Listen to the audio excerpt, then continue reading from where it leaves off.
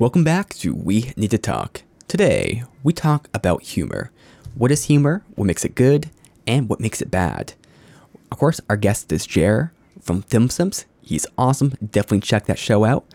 Audio quality will improve in the next couple episodes. We had to use a backup for the audio for this because the file got corrupted. But hey, you guys definitely enjoy because we need to talk. And so I think we've kind of discussed dark humor in a lot of different ways. I think we could probably get a little bit deeper because I guess part of the thing goes to like what is humor per se, and that's like a whole can of worms. I'm not sure what humor is. I think I understand some of the biology of it, where it's kind of tension release, but like kind of like Meter was saying, I think Meter and I have shared this opinion. A lot of times humor is not so much like funny; it's more just like entertaining, and it's kind of got like that I don't know, the observing look where it's just kind of like, what's going to happen here? So how would you kind of define humor in a more general sort of way, Jere? Humor, I would say, is something that elicits a joyful response. I think that might be I think tension release is definitely part of it. But I think a response that is akin to at least a smile, maybe akin to laughter, would be like the range of a reaction that I would say is what humor is and what it should aim for. Whether that's coming out of kind of coming out of a relief or of shock or something like that, or if it's relatability, like it could be anything. But I think humor on a very broad level is trying to elicit at least a smile, if not a laugh. I would maybe, I think the one counter argument to that is, have you've seen The Office, Jere, I assume? Yes, yeah. So Meter and I have kind of held this position. I think Meter probably still holds it. The Office has some funny moments for certain, but I don't think The Office is ever really funny. I think it's comedic. I don't think I'm smiling when I'm watching the show, but I'm highly entertained. And there is sort of that comedy to it. So there's like a lot of humor, but maybe not like laughs or smiles. Would you take that as a retort or no? Not really, because I think that's funny. The Office specifically is funny because I think it's taking the emotion of discomfort and just pushing it so far in the direction that the only way to cope with the emotion is to release via laughter. I think that's the aim of the show, and I think it does very successfully for the most part. But yeah, so I still think it's a humorous show. I think it's going at it from a different direction, kind of like the opposite direction of, say, someone doing like a setup and a punchline, but they're still kind of getting around there just like kind of through a back door. It's actually a good way of describing it because it is kind of humor through, I guess, like discomfort and kind of tension. Yeah. And I think I like that kind of humor myself a little bit more because it's more relatable. Because that's how I feel when I'm like watching things out in the world a lot of times. Yeah, right. It's just kind of, just kind of like I don't know. Like if I ever like see someone getting chewed out by their boss, like I want to hear that, and just some of the things that are said, I just find hilarious. Yeah. Like not laugh out loud hilarious, but sometimes they are. Yeah. But it's just kind of like very entertaining. I guess there's discomfort there too, because it's kind of like a low level discomfort. And that's a way of coping with that discomfort. Yeah, I definitely think that's at least the aim. It's not like the conventional form of humor, but I would say it's a form, definitely. How would you define sort of humor, Meter? Do you kind of agree with those definitions, or do you kind of differ?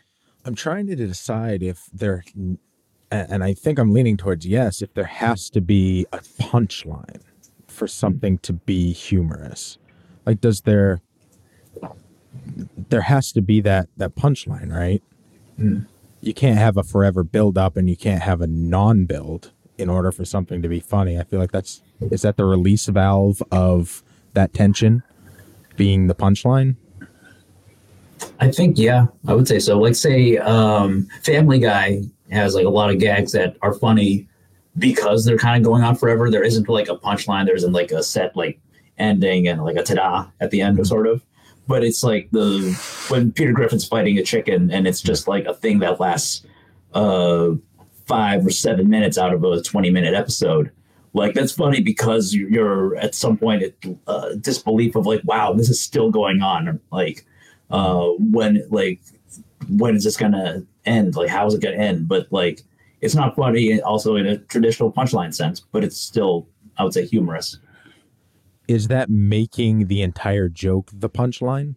Like taking it and stretching it to a point, like when he's sitting there like holding his knee, right? The whole time you're waiting for the punchline. It's building until you get to a point where you're like, okay, there's no punchline coming, and you backtrack to say this is the punchline. Like, right? Oh, this is the funny part. I'm in the punchline right now, experiencing it live. I think that's a good way of putting it. Yeah. Because I think South Park did that too in one of their games. They had a punchline that was pretty much that, but maybe it is an anti-punchline, like an anti-joke. Like, I know Pevin used to tell those all the time. Like, what's worse than breaking your leg? Dying. It's like the punchline there is that it's not like it's literal. It's super literal. I suppose satire kind of plays into this too. South Park's a great example. Like there was that one South Park skit where essentially like a train's coming. It's like kind of talking about how people are dying from being hit with a train. And it's like a train's coming for them. And then the person's like, oh no, and they just like spend all this time screaming when they can just like run off the tracks, but they don't. And the satire I think is that's how it plays out in movies. And I suppose what that's doing is playing with expectation and then actuality, because what they're saying is like in these movies, like they always have enough time, but they never actually get out of the way. They could have just done it. And here it's kind of like how that would actually look like and how silly that these movies actually portray it. I think a good example of that maybe is from the movie we watched, Zombie something, Night of the Dead, Army of the Dead. There we go. Because there are some parts in that movie, not really spoilers, but there's parts in the movie where they're just kind of like sitting around, like something bad's going to happen really soon. And they're just kind of sitting around, not doing much. And I could see like a South Park skit at that where, they're like, oh, we got 5 minutes. What should we do? Let's throw money in the air. Yeah. So I think definitely expectation release is or expectation versus actuality is sort of thing there. And that's kind of what the anti-joke does in a way. Because the expectation with an anti-joke or what a normal joke is, you're going to say something and then it's not actually going to be worse. It's going to be like a little play on something. It's going to be like a pun or something to that effect. With an anti-joke, it kind of takes that and this takes it literally, kind of like Mita was saying. And so the expectation is kind of not met by just going literal, which is not typical of jokes. Yeah. Subversion of the subversion of expectation. Yeah. That is a meta joke right there. I guess when you put it that way, yeah. An inception of anti-punchlines. Jokeception. Put it in theaters, boys. So I think we've talked a good bit about dark comedy and kind of comedy in general. Are there any closing thoughts that either you have? Is there a worse feeling than telling a joke and it just not fucking landing at all? That is brutal. Yes, that is a tough one. Yeah, it sucks. I think it's worse when they don't get the joke because they're not smart enough to get the joke, if that makes sense. Like, like, I don't know. Seen that Mitch Hedberg special?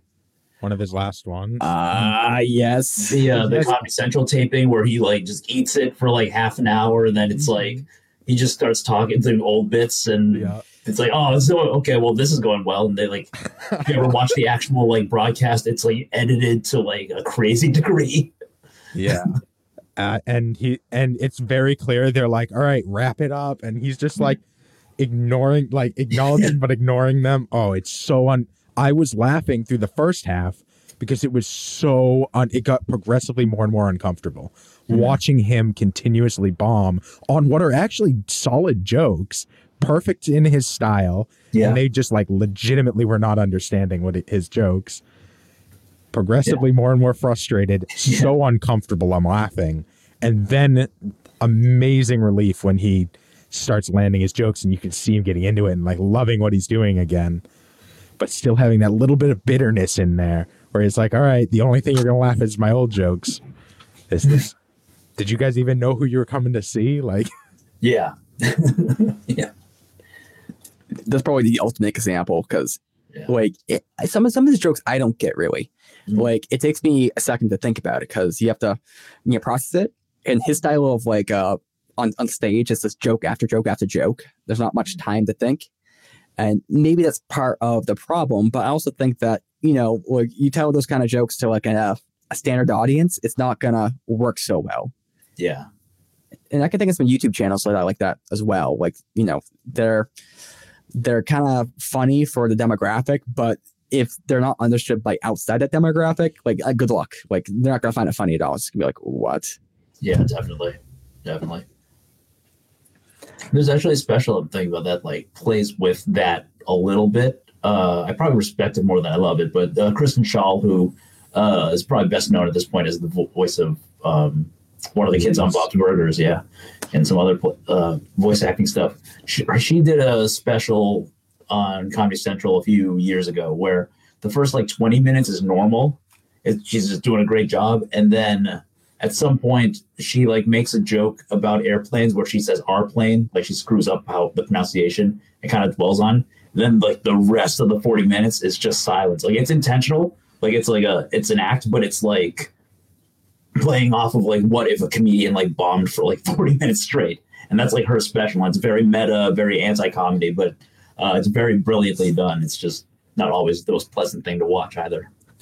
Like the audience was in on it, or they either like toned down the mics for the audience or like filmed it on a soundstage or something. I don't know. I'd have to rewatch it to really guess, but it's like a really fun, like what if a comedian bombed at her big, like her big coming out party, basically. Even conceptually, like that's funny, but I think a lot of like a good joke comes down to execution. Yeah. In that exact way, like if you screw up a word in the middle and it makes you stumble, like if you can push through it, you might be able to get the punchline still, but it could blow up the entire joke just having one little faux pas. There's been a couple of comedians that have done things like that before. Maybe not quite similar, but there's the one comedian. He would eat a sandwich on stage, and just sat there, just ate the whole sandwich, and it's kind of like a fuck you to the audience. Yeah. But people would come to watch it, and they just found it hilarious, mostly because they're watching the crowd's reaction, and it just got very weird and uncomfortable. Yeah. I think another instance, I think sometimes like the way you described that lady's comedy special, I would not watch that, but it sounds funny on the face of it. Yeah. And there's an artist that did something similar where they released an album that was just like static noise, essentially. And they got a review from Andy Warhol, I believe. And the review was like, this is the best thing I've never heard. Yeah. That sounds like Andy Warhol. Yeah. So there's definitely some meta humor right there. Or for another instance, there's a bunch of YouTube videos. So Vsauce, who's a big YouTuber, definitely check him out. But he did this thing where he listed the numbers of Prime for like 8 hours or something. I'm probably overestimating, but he's kind of listed Prime numbers for like 8 hours. There's other ones where it's like they will hit like a box or whatever for like an hour to do something stupid. One was this lady. She's I don't know. She does hentai reviews. It's kind of weird, but it's very humorous. You would know about this. Sid Snap. She's hilarious, but she said "ara ara," which is kind of like, I don't know what it's Japanese. I think it's like Japanese for like "come on," but it's also like a sexual sort of meaning to it. But she says it for like an hour, and it's just in different ways. And people watched it apparently. Nice. So I guess there was just kind of meta jokes. Like I wouldn't watch that myself, but I do like skim through it. I'm like, did they really do this? They do it. Yes. Yeah. Sometimes the idea is funnier than the execution, for sure. That's the idea of someone doing something versus sitting there and actually watching someone eat a sandwich for 20 minutes. Depends how funny's the sandwich. It's got the banana peel from the intro. So. Call back. There's actually something I kind of found funny for a little bit, which was actually there's two things. One thing was in the Pink Floyd song, Dogs, there's this part of the song where it just kind of goes in this like I don't know what you call it, just super repetitive sort of section. And I think it's amazing, right? But if you're not attuned to it, like most people's reaction is like, what the fuck is going on? What is this? And it just keeps going and going. And they're like, what are they doing? So I would actually get people to listen to the song just to like watch that one part. And I just want to get their like reaction and confusion. Sometimes it would be like, oh, this is amazing. What is going on here? But more often, like, how long does this happen for? What's going on? I think the other one is that me and Meter watched a show called Super Jail. And Super Jail, it's like, I think it's a 15-minute show. And it's very shocking, if that makes sense. Like, there's a lot of super messed up thing that happens, like a cartoon, but there's super, super violent scenes. And it's kind of like a Looney Tunes or Tom and Jerry, like taken to like a 22. And we would show people the show just to like see them react to it. And it would be very entertaining, sometimes comedic, but I think more entertaining would be like an entertaining sort of humor sort of way. So I guess in that kind of instance, I would be like the audience looking, like coming there just to watch people's reaction to the person eating the sandwich in that sort of way. Yeah. Like getting humor out of their discomfort with that thing. I think Nathan for you falls in that similar category. Nathan for you, it's a great show. I love that show. Yeah, it is, but a lot of the humor in it is just how uncomfortable it is. Yeah, definitely. And how he handles the discomfort in being awkward in and of itself. Yeah. That the only time I've not felt uncomfortable in that show was like when that guy was talking about drinking the pee. I mean, that's the only time I didn't feel comfortable. It's like, oh yeah, I drink my grandson's pee. I'm like, okay, now we're in normal territory. Thank God. Yeah, if you're watching anti-reviews, your other free time, that's definitely. I think I remember that episode too. That's great. That show for me is like I can't watch it without like Meter there because it's just so cringe, so just like Does that make me a safety blanket? I think so. Well, I think I would just like so me and Meter are watching Breaking Bad. I got super depressed during that show, so I couldn't watch it. So I need like a holding hand. Nathan, for you, is that except in the cringe dimension? I need someone's hand to hold during that. Otherwise, I'm just gonna like, I don't know.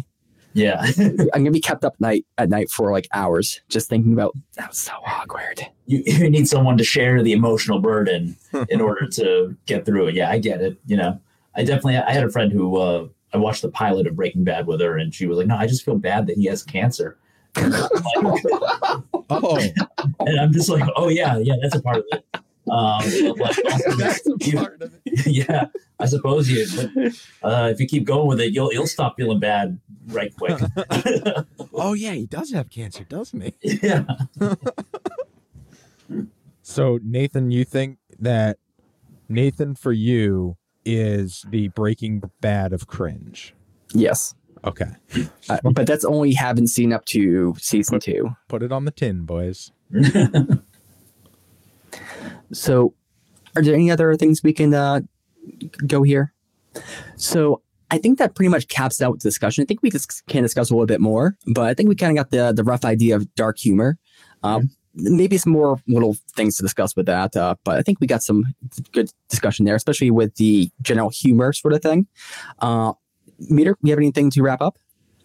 What did this have to do with bananas in the dark? Is that dark humor? I think it would be. But I think we need to shine a little bit of light on this topic.